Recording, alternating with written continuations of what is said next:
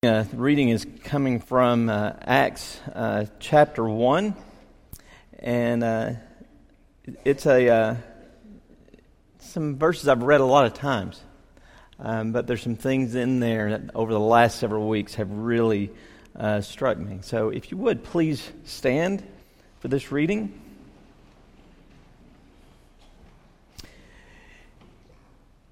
In my former book, Theophilus, I wrote about all that Jesus began to do and to teach until the day he was taken up to heaven, after giving instructions through the Holy Spirit to the apostles he had chosen. After his suffering, he showed himself to these men, and he gave many convincing proofs that he was alive. He appeared to them over a period of 40 days and spoke about the kingdom of God. On one occasion, while he was eating with them, he gave them this command: "Do not leave Jerusalem, but wait. Wait for the gift my Father promised, which you have heard me speak about. For John baptized with water, but in a few days you will be baptized with the Holy Spirit." So when they met together, they asked him, "Lord, are you at this time going to restore the kingdom to Israel?"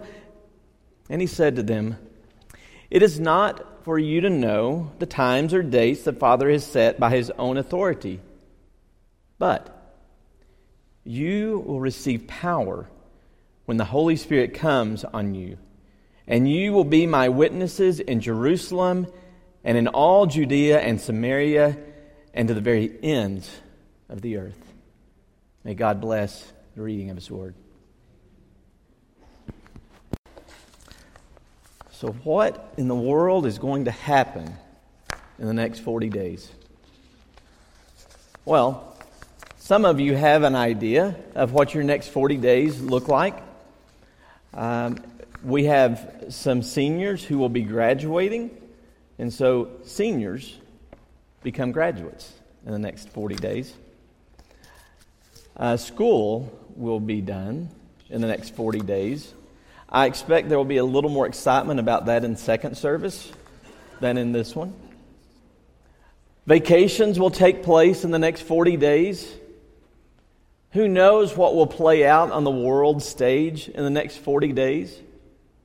40 days from now, we have a group that right now is planning to be in Honduras. So a lot of things will happen in the next 40 days. 40 days. The world's been flooded in 40 days, right?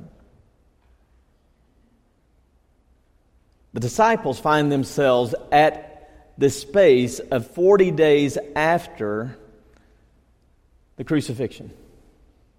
40 days after the resurrection. They are in this space coming up, leading up to Pentecost. Pentecost is 50 days after Passover. And last week was actually the week that the Christian world celebrates Pentecost. And so I'm actually stepping back a little bit to look at this. But the disciples find themselves 40 days after Passover, and a lot has happened in 40 days for them. It's been 40 days of fear. 40 days of confusion, question, surprises, excitement, activity. Jesus, sentenced, beaten, crucified. The sky's black. The curtain is torn. The grave's broken open. The body is taken, laid in the tomb. The fear, the anxiety, the questions. For 3 days. But then there are rumors. What? The body's gone. More rumors. Rumors that he's alive. There's excitement. There's the appearance. He is alive. He breaks bread. He commissions. And now, He's with his disciples again.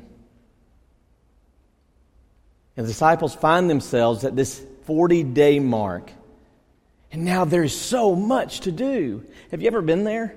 Where you look at your calendar and there is so much to do, and you just think, I just wish I had more hours in the day. And you have the to-do list and you never get to cross it off. You cross one thing off and you add more at the bottom. And maybe you're like I am and you put things on there that you've already done just so you can cross them off. I do. And that's where they find themselves. There's so much to do. They are excited. There's the teachings of Jesus and they want to go teach. There is the kingdom to establish. We've got to replace Judas. There's so much to do. And they are so excited and they are rushing forward. And Jesus looks at them and he says, wait. What? Jesus. And I can just see Peter again. It's so easy to pick on Peter because Peter is like so many of us. And I can just see Peter saying, Jesus, it's been a rough time for you, we get it. But Jesus, there are things we got to do, okay? We got this now. And Jesus says, wait. Just wait.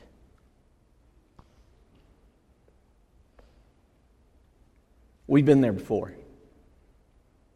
The cosmos has been there before. In the very beginning, in the darkness, in the chaos, the darkness waited. The darkness waited for the Father to speak into the world and create. And so, in the beginning, the cosmos waited for the Father. Throughout the Old Testament, in the journey of the Israelites, through the wilderness, from the enslavement, through the wilderness, to crossing over into the promised land, to the exile, Israel has waited for the Son. And so we've been there before.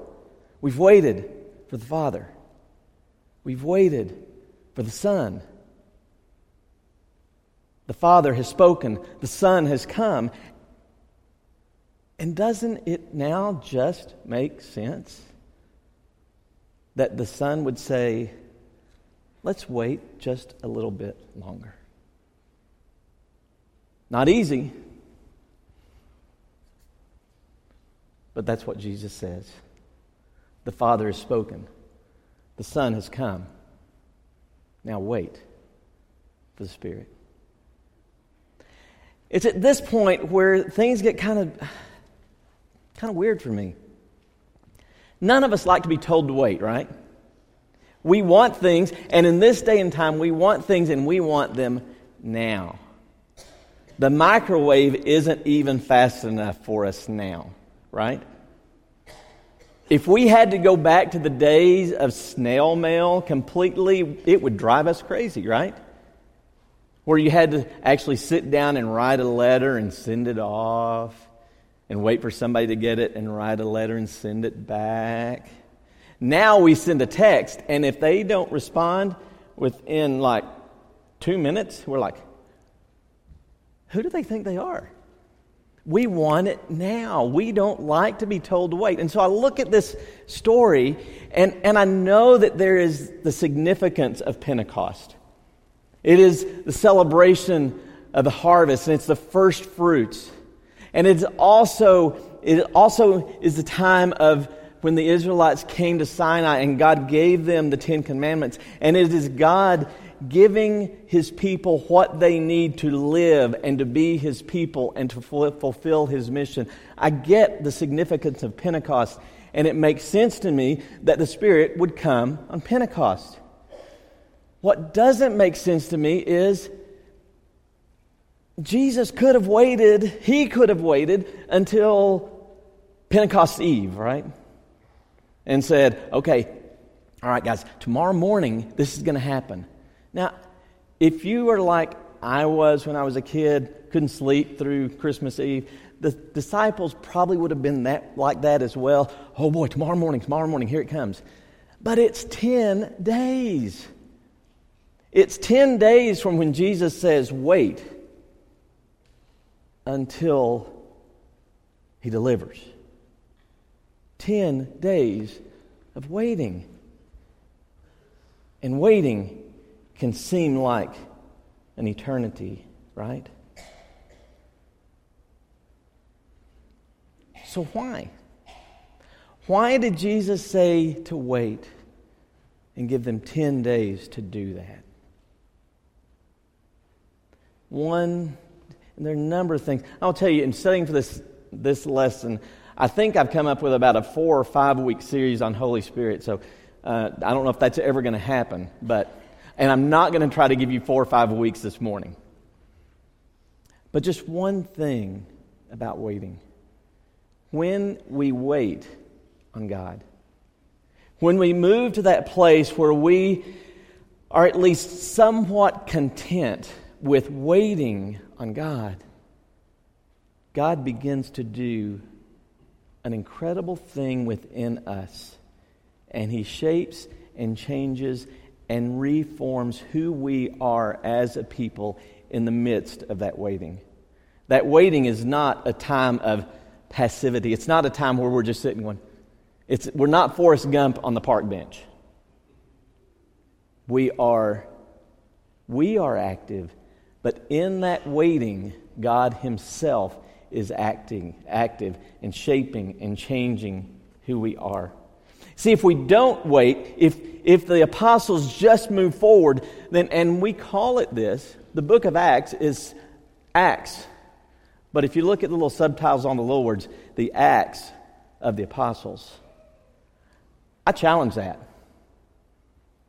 I don't believe Acts is the Acts of the Apostles. I think it would have been had they not waited. But the book of Acts is really the Acts of the Holy Spirit.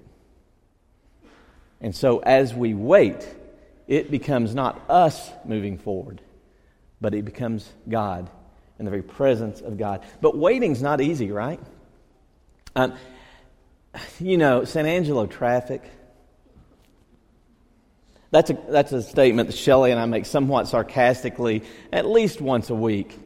I have had to wait through like 3 lights cycles at HEB. Can you believe that?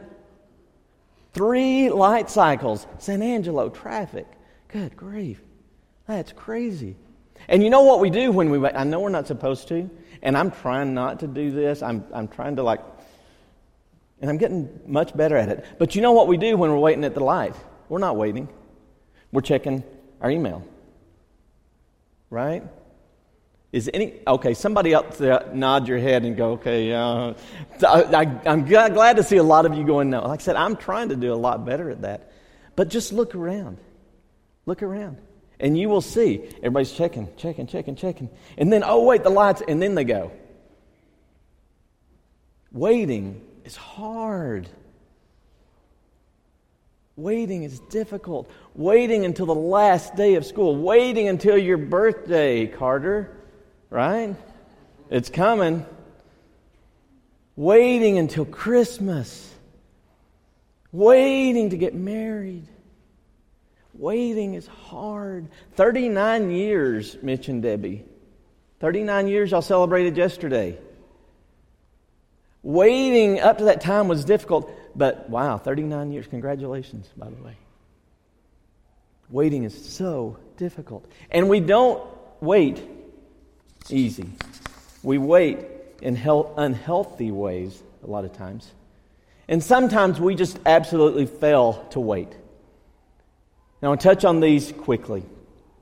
When we fail to wait on God, when we fail to wait on the Holy Spirit, there is a tendency to take things into our own hands.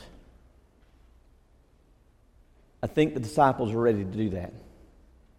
They still had in their mind their idea of the kingdom, and they were ready to rush forward and take things into their own hands and not wait on the Spirit.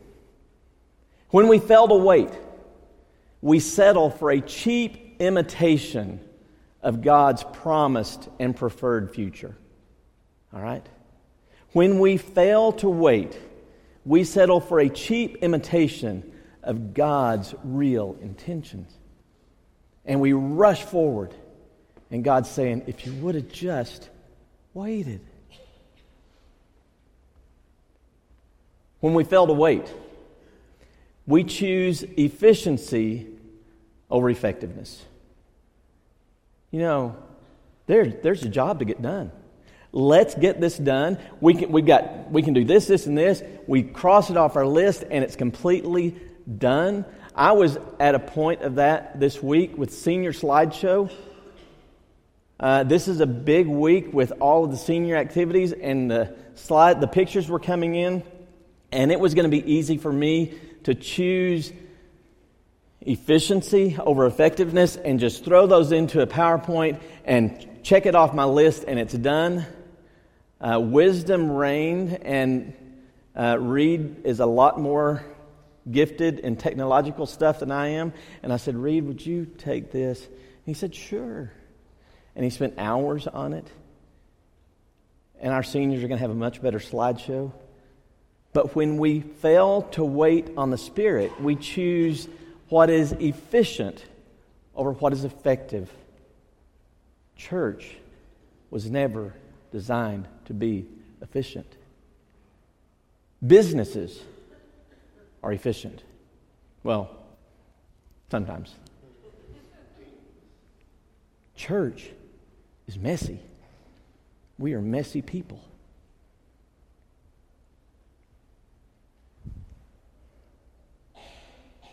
And finally, a failure to wait leads us to simply run ahead of the Spirit. This is just makes sense. It's common sense, but it's hard. We cannot be led by the Spirit if we get out in front of the Spirit.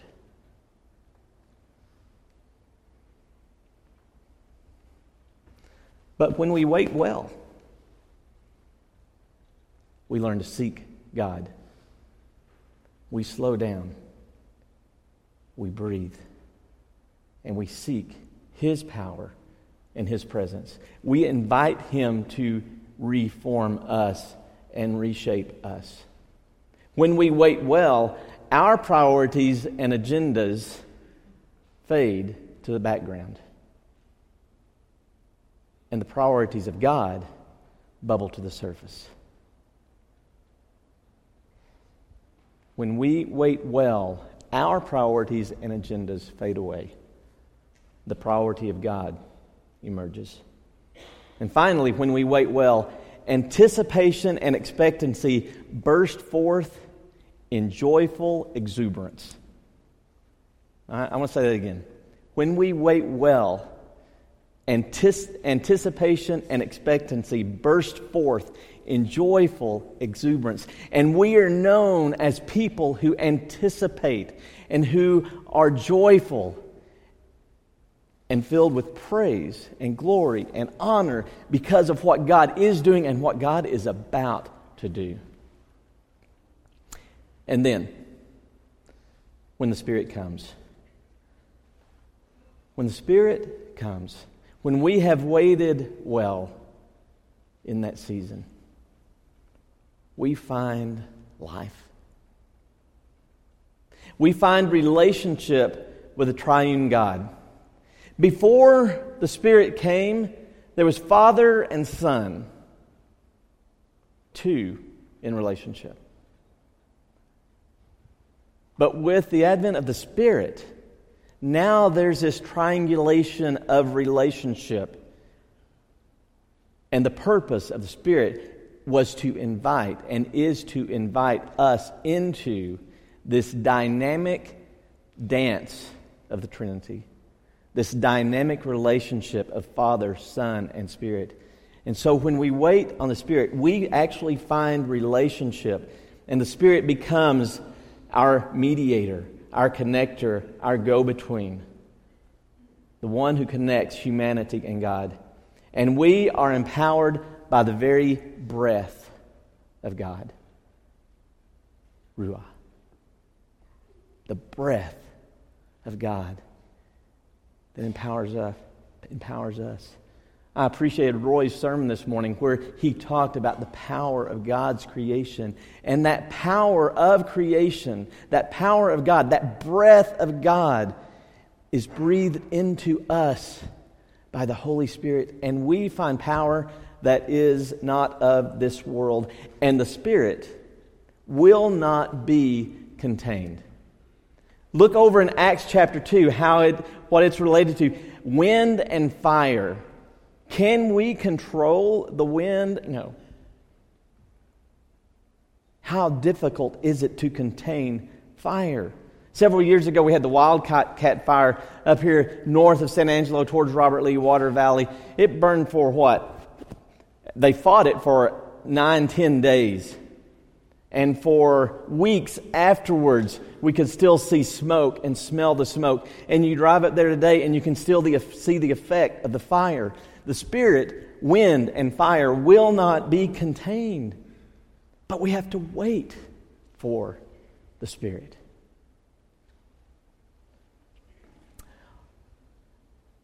Seems like I always tell a storm story. When I was a kid, living in Snyder, our house faced east, and to the east you could see about 30 miles, and then you looked out the west and you could see about 35 or 40 miles into Borden County. And when I was a kid, I would get up in the morning, especially in the summer, spring and summer, when we didn't have school, and I'd get up in the morning, and I was outside all day. There was no reason to be inside. We didn't have computers and games and all that, and we only got 2 stations, and that was on a good day. So I was outside all day. And I'd get up in the morning and begin kind of checking the weather, because that's what I did. That's what I still do. And I could tell there's moisture in the air. And all day long, you could kind of sense the storms are forming. And there were some of those days where you could sense it, and you could actually see them beginning to build up on the western horizon. And all day long, those clouds would bubble up and begin rolling in. And all day long, just the anticipation and knowing that it's coming. And a day of watching and waiting. I loved storms. Watching and waiting and anticipating. And seeing that storm coming and the skies going dark. And then finally, the wind stops. And the air is heavy. And the birds stop singing. And you can sense it and feel it. And it's coming.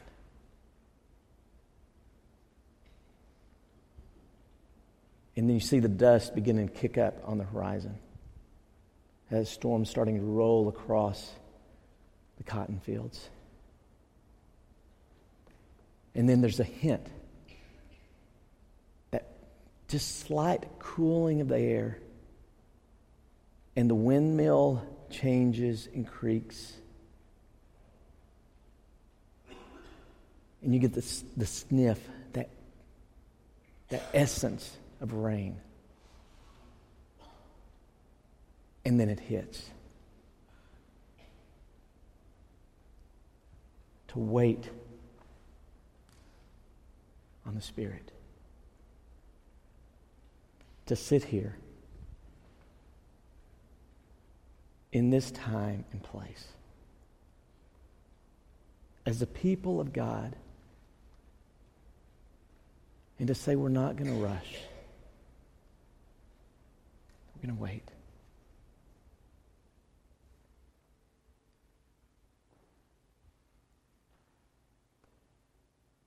And to stop.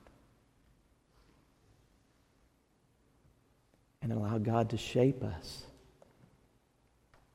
and mold us and prepare us to be ready for what He wants to do with His people in this place and in this community. And so we wait. Our ways are not His ways. And so we wait. Our wisdom is foolishness compared to His wisdom. And so we wait. And we find ourselves at times in darkness and chaos. And so we wait. And our journey often leads us to places of bondage and slavery and into a dry and barren land. And so we wait. And we hunger for the life-giving, soul-releasing breath of God. And so, faithfully, in faith, knowing that just as Jesus was true to his promise, the Father is true to his. And so, we wait.